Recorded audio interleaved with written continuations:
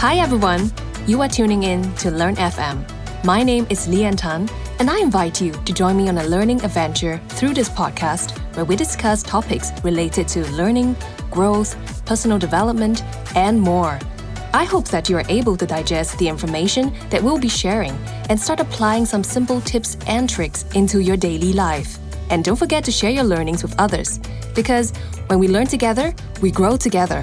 I highly recommend that you take time off screen to listen to this or even go outside for a walk. Of course, please be mindful of your surroundings and stay safe. This podcast is brought to you by DSM.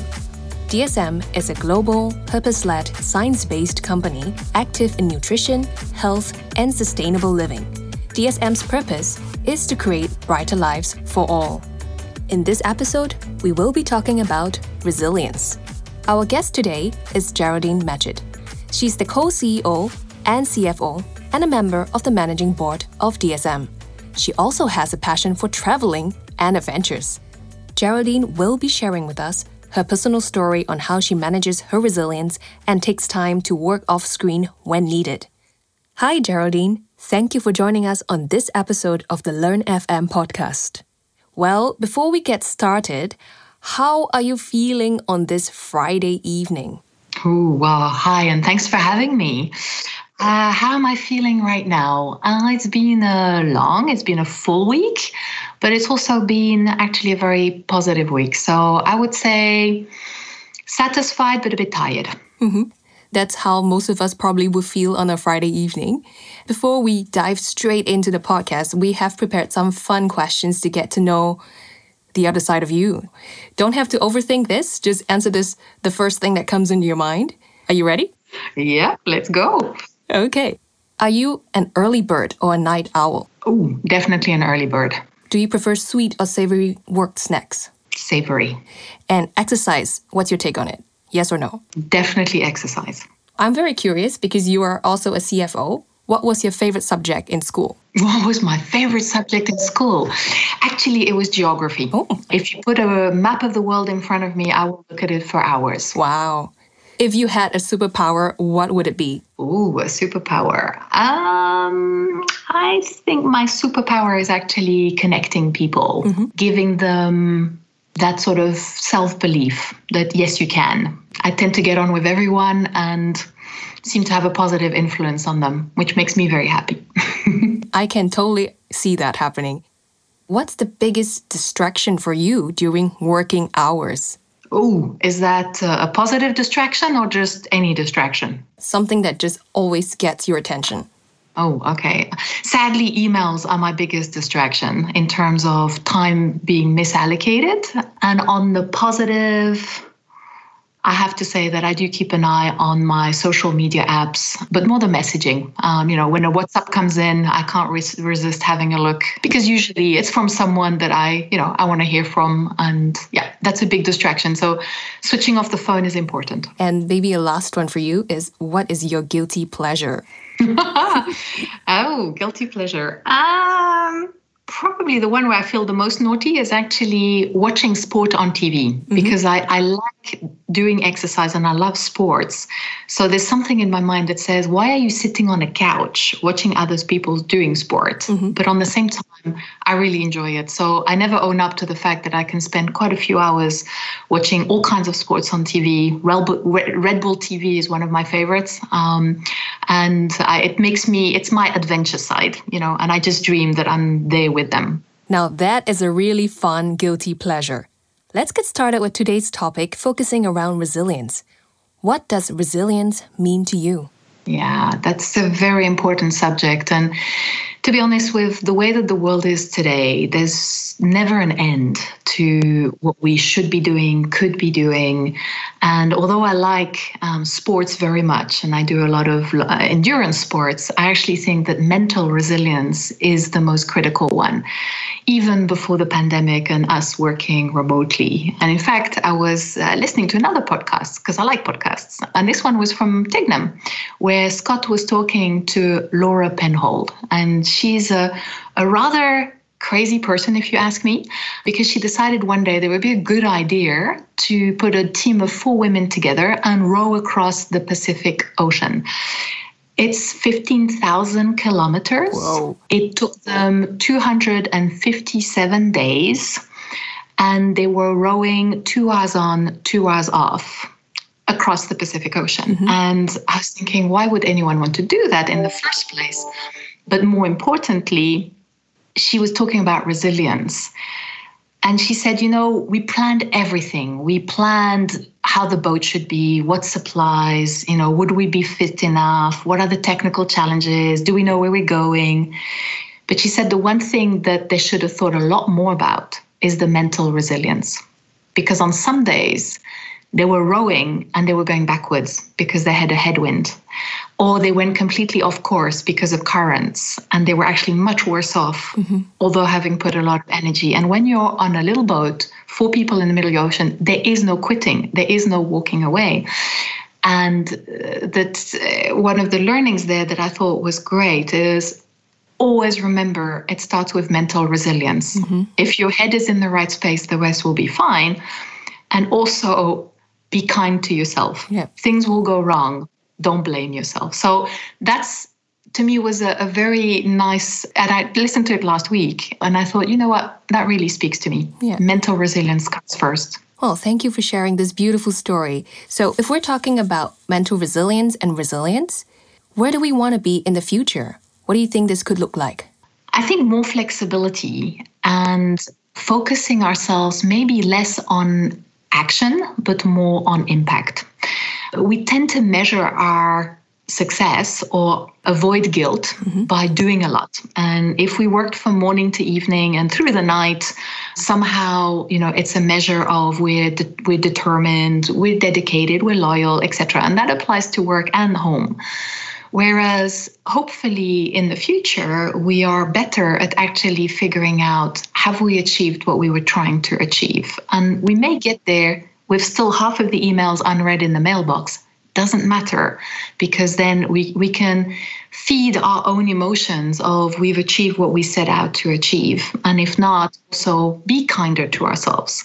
So it's very important. And of course, in a world where if you're like me and you're an extrovert, sometimes you don't get the feedback loops that give you energy. So finding ways of getting that positive energy and getting sources of it, we may have to create and be much more deliberate about it, that it's not accidental. You actually structure it in your way of, in your mindset, but also in the way that you manage your days, your weeks, your years. And how do you do that for yourself? Well, I try, and I don't succeed every day. Let me be fair. I try to create on and off moments because if you have this feeling that you have to be 10 out of 10 all the time, it weighs on you a lot. So maybe the first thing I do is actually plan my day. So I tend to start every day with a bit of movement. And it's not cardio exercise, but I start with stretching in the morning before anything else. So that helps me. And, maybe sometimes if I'm feeling in a good mood, I add a bit of weights or something, but it's really about moving and getting my body ready for the day. That's one tip. The other one is that I really try to keep moments, even if they're small moments, between meetings, for example, or between tasks. So I started, for example, in the pandemic, making the mistake of going back to back to back to back. And that's not helpful. So now I make meetings maximum 45 minutes and try to keep at least 15 minutes to process a little bit what happened, move, go and get a glass of water, these kinds of things. So there's it's a physical resilience, but it's also giving your brain moment to sort of transition from different things and be in the moment a little bit more. So these are some of the tips. I also like power naps, by the way. Oh. Yeah. So that I never did before the pandemic, but I was struggling it was June in 2020. When we were a few months in the pandemic and we'd been in the red for a while. And then I realized that you can actually do power naps and you can even do cat naps. So you drink a coffee and then you sleep for 15, 20 minutes. When you wake up, it's amazing how much your brain is so much fresher and the caffeine by then is kicking in. So then you really are very refreshed.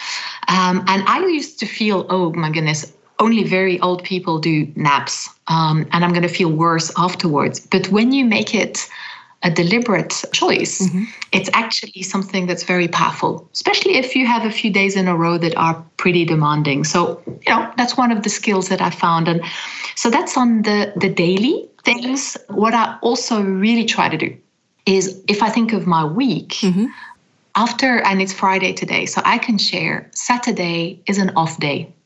Saturday is not a DSM day. It's a day for the family. It's a day for exercise. It's a day for watching TV and sport on TV, my guilty pleasure, if the weather's bad or whatever. But it helps so much to create real moments where you say, this is going to be different.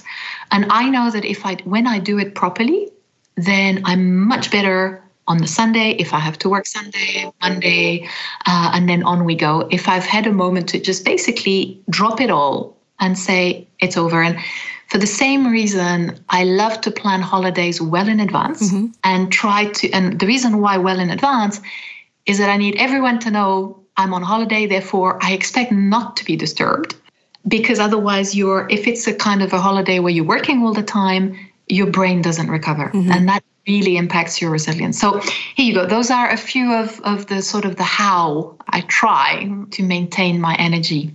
I'm happy to hear that, because those are also the things that I do. Like I do yoga in the morning because motion is lotion. You need to move and get things flowing.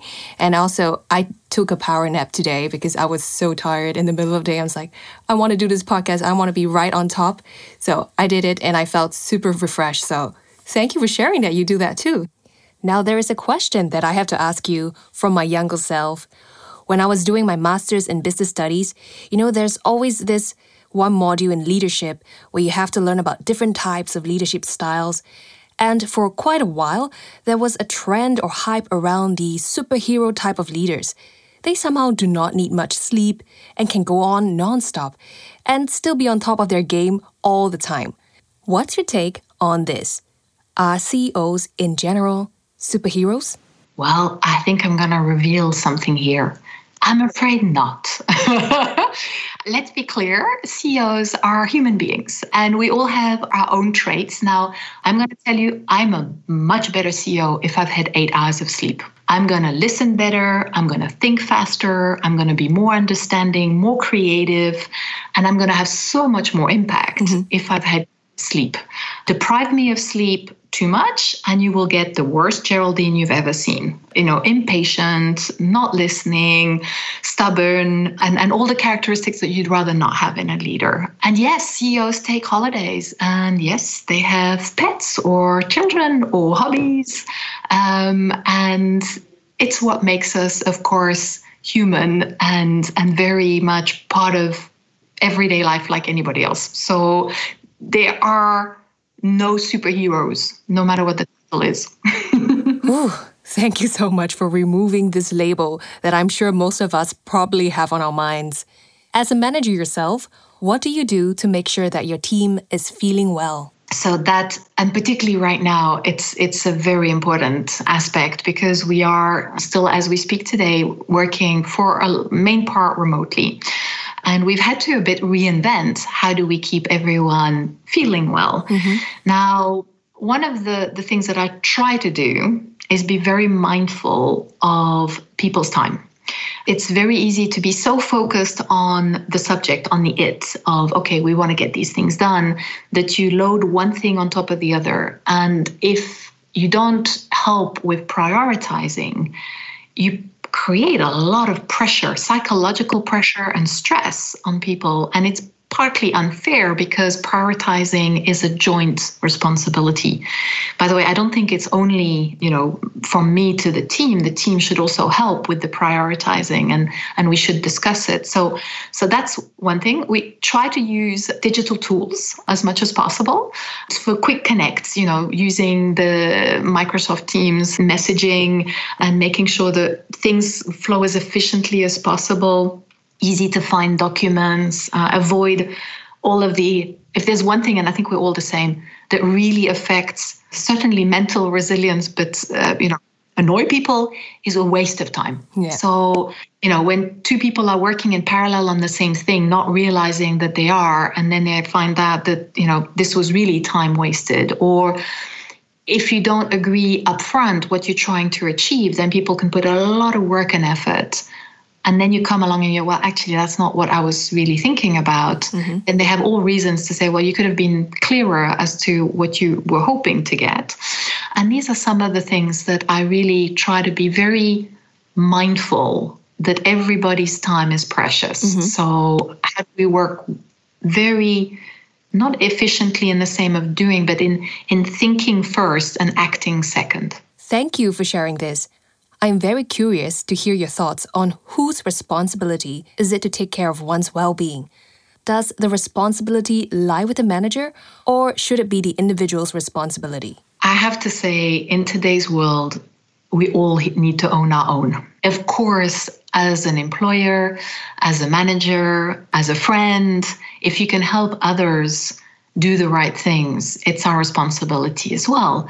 But first and foremost, it's a personal choice. Mm-hmm. It's also very much because in an organization where you have a lot of people, it's not so easy to know the circumstances of everyone. Although in a pandemic, we are seeing a lot more of what are the family settings in which our colleagues are working. So if your colleagues have young children, you can accommodate.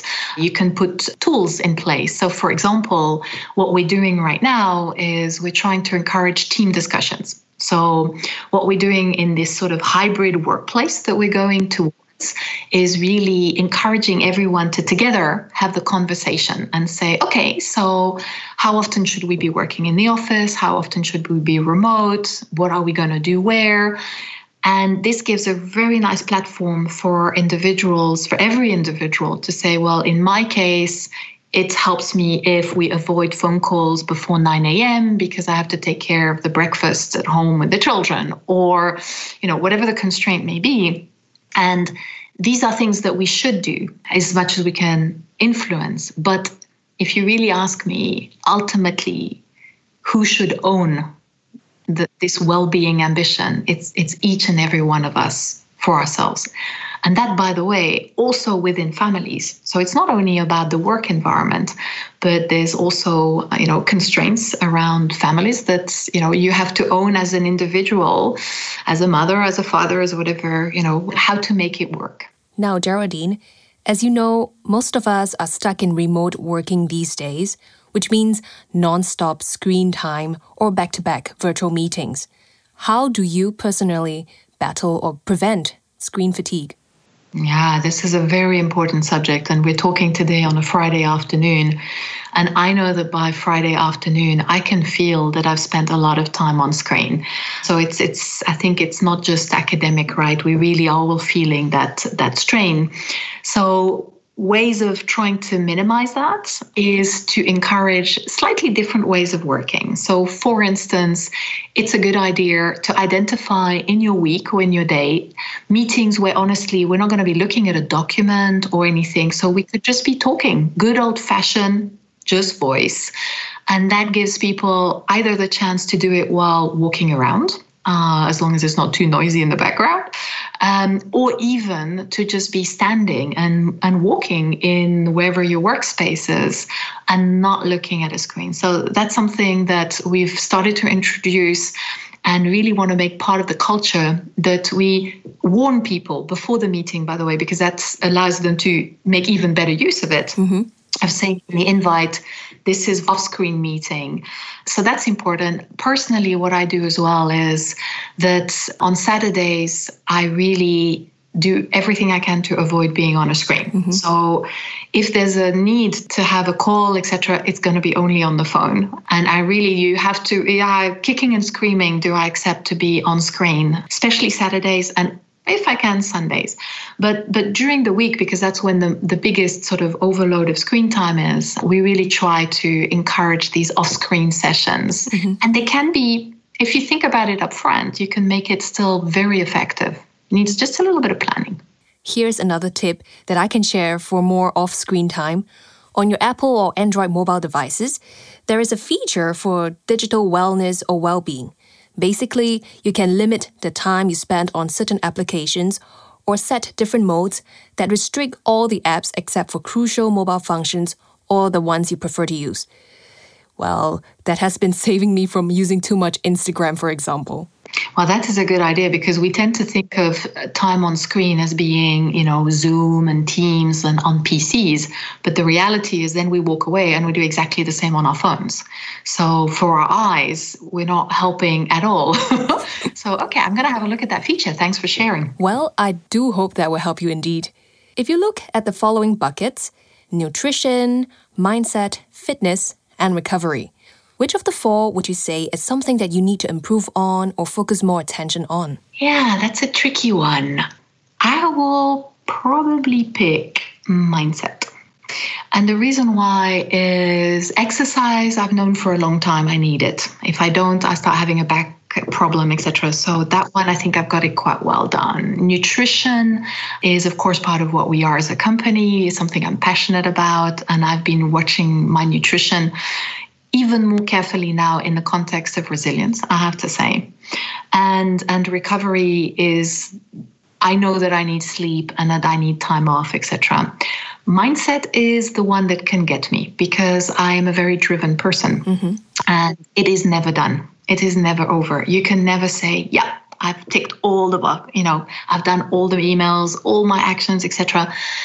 And I can be guilty of falling in the guilt.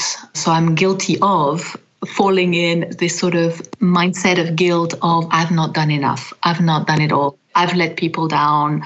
I'm blocking others. And the hardest thing sometimes is to reframe that and say, what did I actually do right? Where am I proud of what I've achieved? And I dismiss that virtually immediately. And I focus on what's not done. And on a Friday, I now try to force myself. I have a little thing at a time in my planner, which is look back. And it sounds a bit weird, but congratulate yourself. Because otherwise I don't do it. So it's a moment of reflection. And I tend to do it in three ways. Well, in three pieces. What are the three things I'm really happy that I did well? What are the two things that didn't go so well, but I learned from? Mm-hmm. And what is the one thing that I want to take forward as a learning and say, okay, next time, I should prepare this kind of meeting better, or I should have had more sleep, or whatever it may be.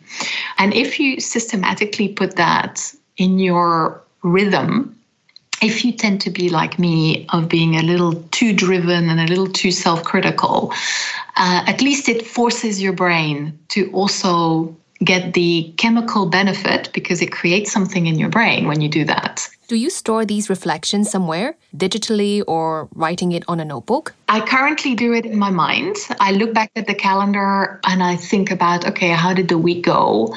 And even if it's been a bad week, I force myself to find three things that I thought actually, but maybe the outcome's not what I would hope, but I did do this right. Like preparing or being rested, having eaten the right things about my own personal, how did I go into it? Was I ready? But I like the idea. Thank you for that. I'm going to actually start writing them down. Well, thank you for sharing this because I'm going to add this to my calendar as well to do some personal reflection and give myself a pat on the back. So Geraldine, I'm really excited that we have a new culture compass at DSM. And one of the things that really resonated with me amongst all the others was the word caring. It really ties in very nicely with the podcast today. It's all about resilience. Would you like to share a little bit more about this? Yes, absolutely. So as you know, our Culture Compass has two parts. And one is talking about who we are. And those are the three C's: courageous, caring, and collaborative. And the bottom part is all about what we stand for. And we like to take responsibility for our impact inside and out. We like to champion sustainability, and we like to deliver value. And this is our very straightforward and yet so meaningful culture compass. Now, you're actually right that the word caring is not a word that is that often used in the business world. We talk about being efficient, driving value, courageous sometimes. But when we first put caring out there, both Dimitri and myself, we were thinking, I wonder how that's going to be understood, because to us, it is critical. We truly believe that if you, as a company, care not only about people, but also about the planet, it will drive your choices and it will make you the kind of purpose-led organization that we are. It's so tied to our values and to what our science can bring to the world. We care about the world, we care about the people in it, and that includes our colleagues. And if it's at the root of pretty much all that you do, you can't really go wrong. So yeah, it is front and center of the way that we think, both of our strategy, our people policies, our customers. Thanks for bringing it up, because it is core to who we are as an organization. I can definitely confirm that, because I really experience this in my day-to-day working life. When I don't feel well, colleagues really reach out and show their care for me. What are your thoughts on how managers can help their employees manage their own well-being and become more resilient, yet at the same time delivering value and ensuring that we as a company continue to grow? Yeah, it's a very, very good question, because, of course, there's always a lot to be done. And I think we're not unique as a company to see that the workload on people is very high, because the world keeps on changing. We can't plan everything. We couldn't plan the pandemic. We can't plan, the bad weather that impacts supply chains and all these things. So at times, of course, it's overwhelming. And for managers, finding that right balance between caring and taking care of our people's well-being and resilience can clash with the must deliver part of the business. Now, what I would say here is really think about different ways of working. We, for example, I think overuse synchronous working. So basically pulling people into meeting after meeting after meeting, when sometimes you're actually much better off giving people time to get their part of it done. So learning how to use asynchronous working, which basically means working in parallel, passing the baton, being very careful about time zones, because it's fine to have calls and meetings, but we also need to be mindful that impacts people. So it's all about being thoughtful, but also listening to the feedback. I think everyone could probably come up with ideas of how to manage the workload in a more efficient way, not pushing it away, just doing it differently. And that's why these team talks that we are launching, where we want every single team to work together and think together about how to be the most effective, is going to be a fantastic tool, because then no one has to sort of second guess what our colleagues would like. You just ask them and say, what will work best for you? This is what we need to achieve. How do we get it done? So I'm a great believer in teams together will find their way of operating in the most efficient way if you make sure that you create that safe space where they can speak up and say what will work for them. So Geraldine, we're coming to the end of the interview. What top tips do you have for our listeners on managing uncertainties? Yeah, I will come here back to the story that I said at the beginning. And that was about these 4 women trying to row across the Pacific Ocean, which they did. And you can't control the wind. You can't control the tide. You can't control the currents. So at some point, you have to be very diligent in your own mind of focusing on the things you can't control. Now, uncertainty, if you focus on that, it will be very distressing at times. Whereas if you sort of every time say, well, what is it that I can control? I can control how I can contribute, what the skills I need, etc. So I guess, and it sounds maybe a weird advice, when there's a lot of uncertainty, don't think about the uncertainty. Think about the things that are actually quite certain. And you immediately feel a lot stronger, because then you say, this is what I can do. And then whatever comes, that's what I will be focusing on. Beautiful. Thank you so much for sharing this, Geraldine. And before we come to the end, how are you feeling right now? I loved it. You just reminded me that, resilience is never done. That I think I will congratulate myself for at least having some aspects of resilience reasonably under control, like nutrition and exercise. And you gave me a great idea of how to do a lot better the self-reflection at the end of the week. So thank you for that. Well, thank you so much for being here with us today, Geraldine. This was really insightful and really fun. Thank you. I personally learned a lot from Geraldine. Here's a quick recap of what she shared. For example, why resilience is so important, and specifically, mental resilience. Her tips and tricks to make remote working work for her, and how to manage uncertainties to overcome the fear of the unknown. My question to you is, which tip would you start using yourself? Before we end, I want to share a little trick that I use to help myself through stressful moments. It's called the 4-7-8 breathing technique, also known as the relaxing breath.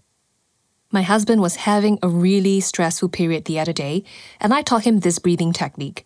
The moment he started doing this breathing exercise, his smartwatch indicated that his stress level dropped tremendously. This 4-7-8 breathing technique has been taught by Dr. Andrew Weil to help with reducing anxiety, helping a person get to sleep, managing cravings, and controlling or reducing anger responses. Making sure that you're in a safe location to try this exercise. A word of caution, sometimes individuals might feel a little lightheaded after doing this for the first few times, so it is highly advisable to try this sitting down or laying down to prevent getting dizzy.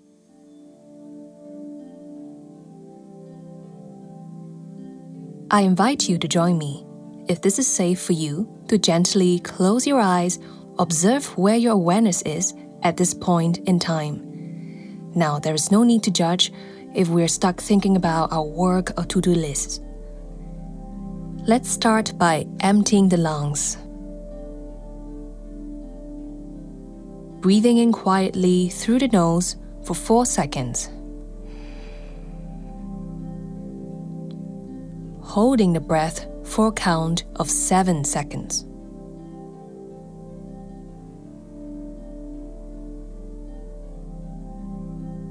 Exhaling through the mouth with a sound for 8 seconds.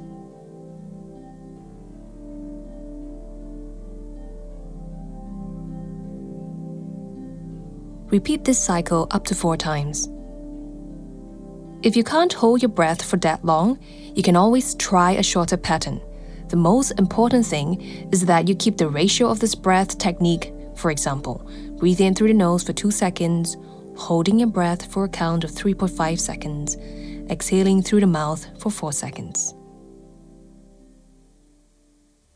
Thank you so much for listening to this episode of Learn FM. Don't forget to share what you have learned from this podcast with others, because when we learn together, we grow together.